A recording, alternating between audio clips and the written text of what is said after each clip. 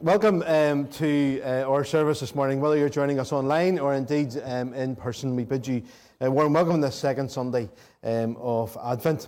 Speaking of Advent, we're going to light the Advent wreath. So if I could have some helpers, that would be fantastic. Some peddler ladies are coming up today, I think. So we need to light two, because remember I light one from last week, and then we're going to light one from this week as well. So you hold on to it, Martha, as well. Is that a dangerous thing to do? And we'll go around and we'll do this one here. All right. Super. Brilliant. Fantastic. That's us. As we light the Advent candles, we remember that Advent is a season of preparation. Sometimes we see it as a season of preparation for Christmas. A season whenever we open our little windows on our calendars to take a little piece of chocolate out or whatever. But Advent is a different kind of season of preparation. It's preparing for the Lord coming back again to take his faithful to be with him. And so we're reminded of that as we begin our service today. Let us pray. Father God, we thank you that you are with us and that you are present amongst us. We thank you that you are King of Kings and Lord of Lords, that you are in your rightful place this morning. And so as we come in this season of preparation, in all that we do in this moment as we've set time aside to be with you, we thank you for that space and for that opportunity. But within that space and the opportunity we have over the next few moments with you, we pray that as we prepare our hearts and our minds, that we would be open to what you would do with us this morning and amongst us this morning. Help us to cast our focus always towards you. Less of us and more of you, we pray. In Jesus' name. Amen. Amen. Some verses of Scripture. This is how God showed his love amongst us, that he sent his one and only Son into the world that we might live through him. He himself bore our sins in his body on the cross, so we might die to sin and live for righteousness, declaring that by his wounds you have been healed. The reading today is from the book of the prophet Isaiah, chapter 40, beginning at the first verse. And it's entitled, the section, Comfort for God's People. Comfort, comfort my people, says your God. Speak tenderly to Jerusalem and proclaim to her that her hard service has been completed, that her sin has been paid for, that she has received from the Lord's hand double for all her sins. A voice of one calling, in the desert, prepare the way for the Lord.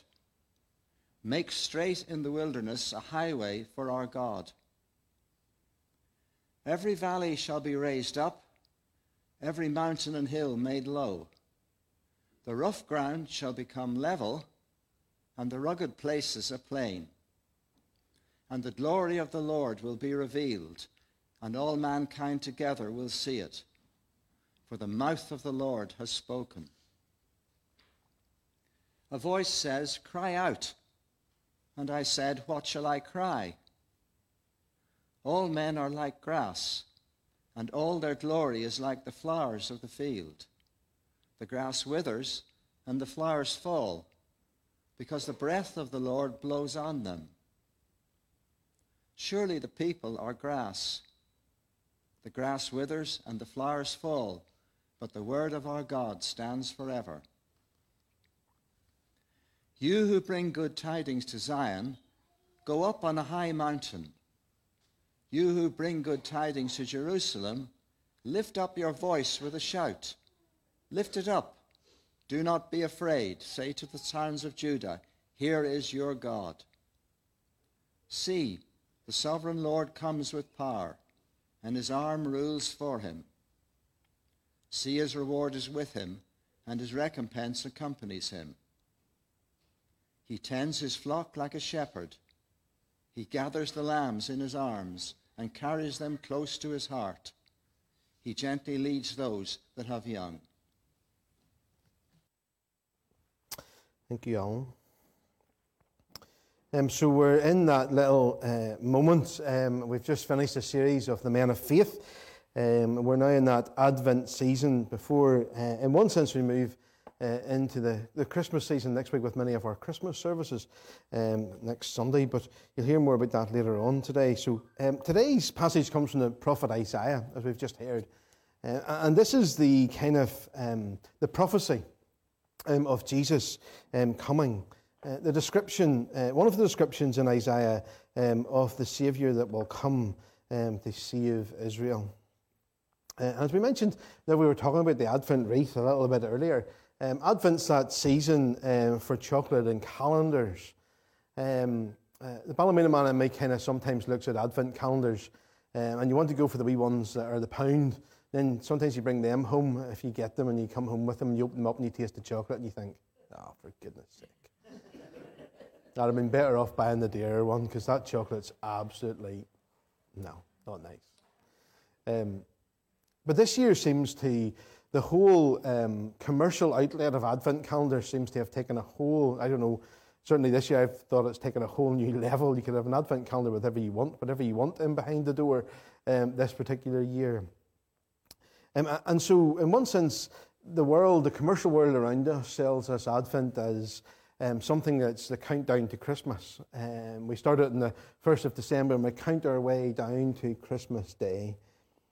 But as we mentioned earlier, the season of Advent in terms of the Christian calendar is a time of preparation, yes, but a preparation of our hearts and our minds for the coming again of the King of Kings and the Lord of Lords. It's a time of solemn preparation. It's a time whenever, yes, there's lots of festivities happening around us. There's lots of Christmas parties and goodwill to all men, and all of those things is happening around us, and that hype is all building as we travel towards Christmas Day. But there's also a point in us as Christians, there's a point in the Christian calendar that says Advent is a time whenever we pause, we reflect, we take time to remember that this is not all that there is. There is still so much more yet to come. It's a time whenever we prepare our hearts and our minds for the coming of a king. And we hear that phrase at Christmas, don't we? The coming of a king. He came as a baby in a manger.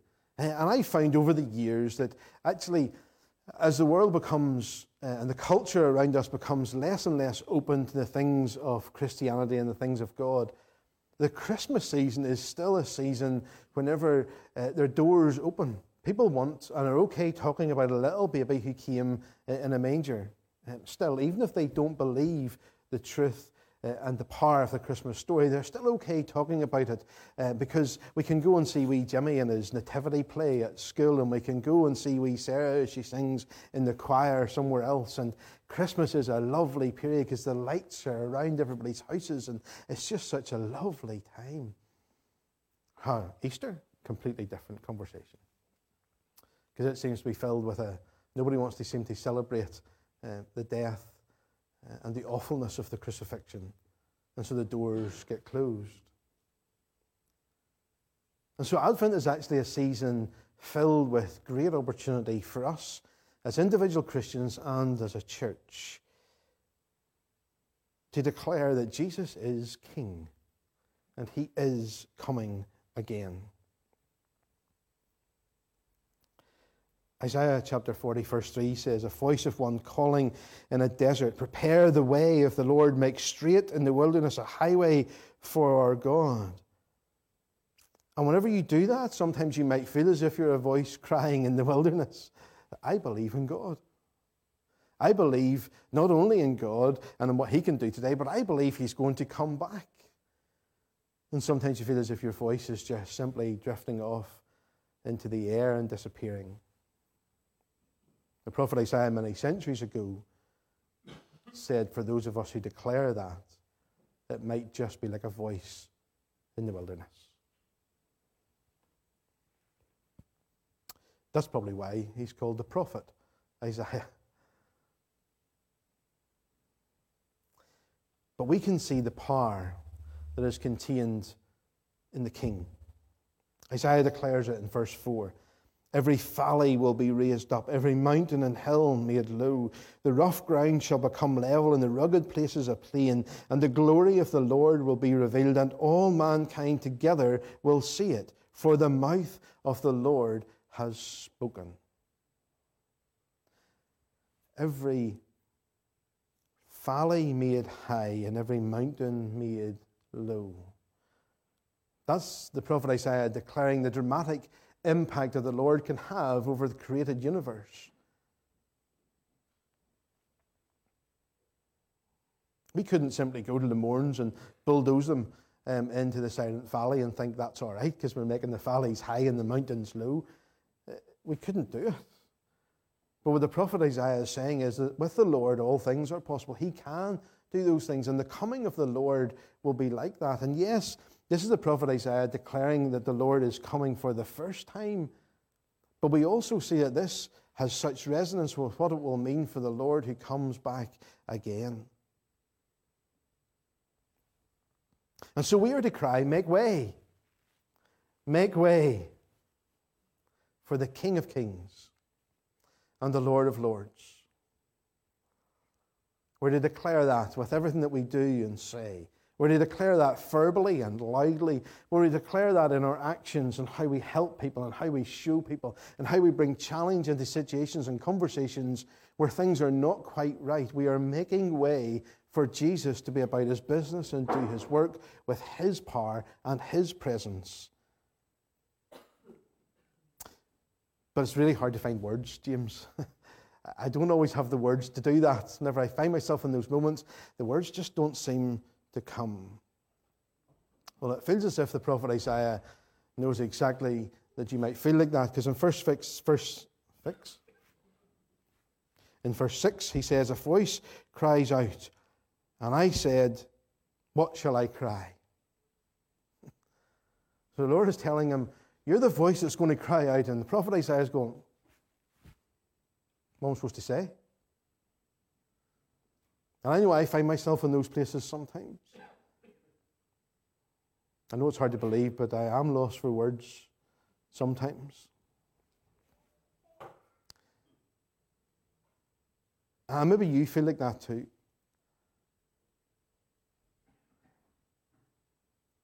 And maybe you don't take the opportunity to declare that we need to make way for Jesus because you're a little bit fearful that you won't have the words to say or the actions to do, and you won't know what to do in those moments.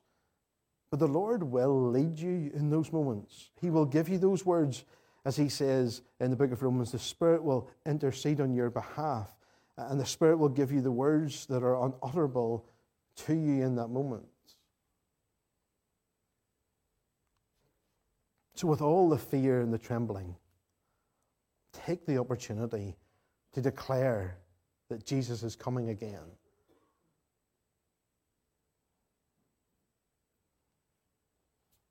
He can only come again because he has already been. He can only come again because he has already been born, lived, died, rose again, and is resurrected and ascended in his rightful place in the heavenly throne room. He can only come again because he has already done all that is necessary for your salvation, for my salvation. There's nothing that you and I can do to earn that because he has already done that. That's what we will remember in a few moments as we draw around his table. And we remember that life and that sacrifice that he brings to us. In fact, he commanded us, didn't he, to do this in remembrance of him until he comes again. So why is he coming back? If we can receive that power, if we can receive his presence here and now, why is Jesus coming back? Why do we celebrate that? Why do we focus on that? Why do we remember and reflect on that in this Advent season? The scriptures are clear. He says he is coming back to take those who know him and love him, who are his own, to be with him forever. his coming back, that great day. And there's lots of imagery in the book of Revelation. And we need to remember that the book of Revelation is that space and that place where it creates imagery that casts us forward and into a space where we can try to imagine what it might be and what it might look like. But it's imagery. So in that sense that this day is going to be, as the scriptures say, unmistakable. There's so much prophecy, especially at the moment around with the Israel and the Palestine conflict, around when the Lord is going to come back. We know that. That's been happening for decades, for centuries, that people have tried to give us dates and times as to when that's going to happen. We also know from the reading of Scripture that not even the Son knows the day that that's going to happen, but the Father only. And so actually it's not about trying to predict when it's going to happen. It's about being ready for it coming. And that day will be so unmistakable that we won't have to think, is that Jesus? Not sure. Scriptures tell us that the heavens will be rendered open and that the whole world will know that he has come.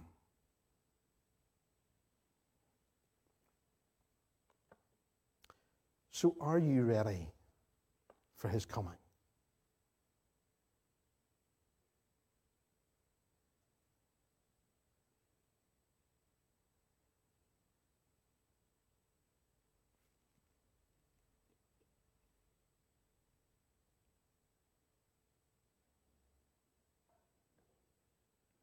Because the answer to that question will not only shape your future, but it will shape you today.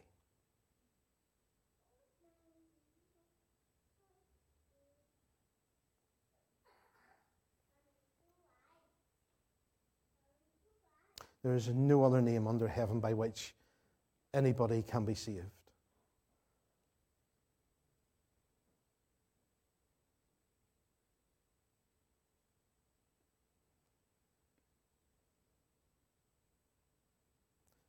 There comes a moment in our lives whenever everything else falls away. There comes a moment in our lives whenever everything else seems so insignificant and the only thing that we can focus on is Jesus. That we realize that I am a dirty, rotten human being. And there's nothing that I can do to try to make myself clean.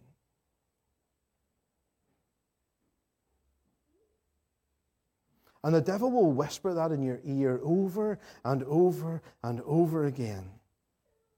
But try. Just try to do it for yourself.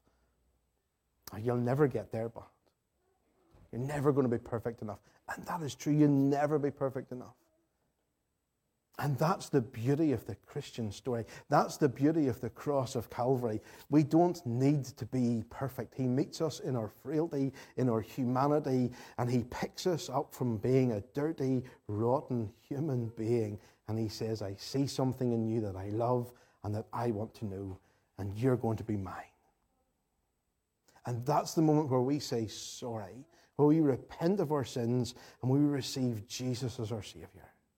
And in doing that, there's a freshness and a newness arise within us. And a freshness and a newness that allows us to live for today and to look for the future in the knowledge that when he returns, I will be ready. So are you ready?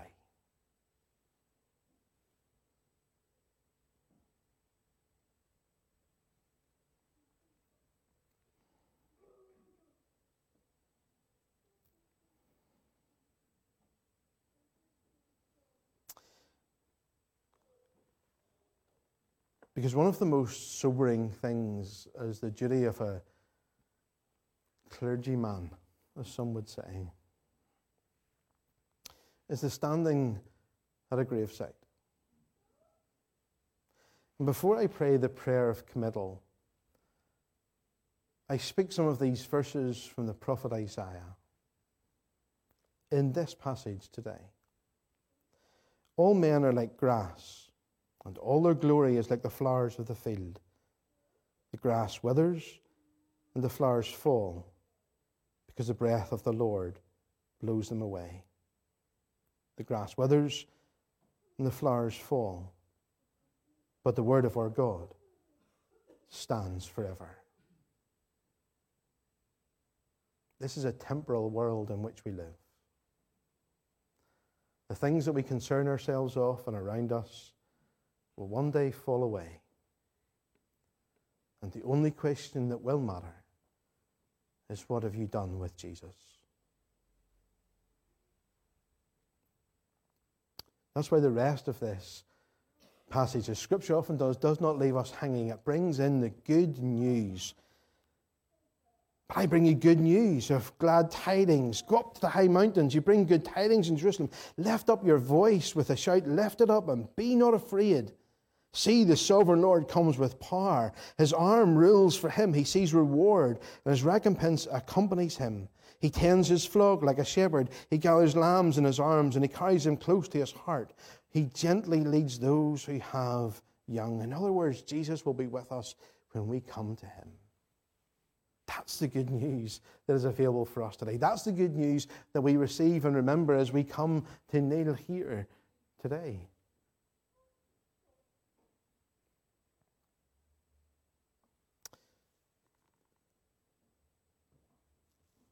I'll think about that some other day, James. There's plenty of time yet.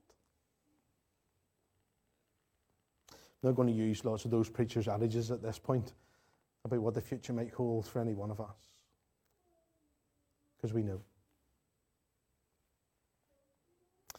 And we might say this is the prophet Isaiah writing centuries ago. But as it says here, the word of God stands forever. And it speaks into our hearts and our minds with a renewed resonance today.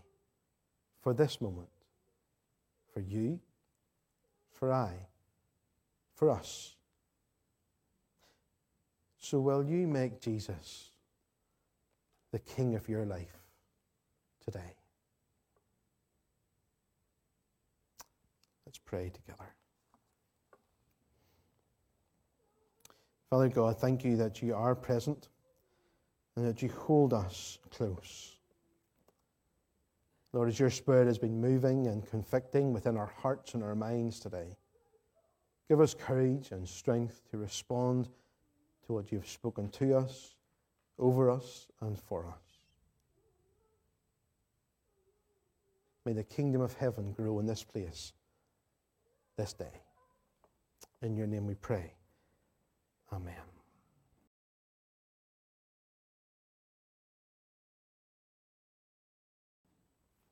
Let's hear the blessing before we go. May the peace of God, which passes all understanding, keep your hearts and minds in the knowledge and love of God and of his Son, Jesus Christ our Lord. May the blessing of God Almighty, Father, Son, and Holy Spirit rest upon each one of us this day and forevermore. Amen. Amen.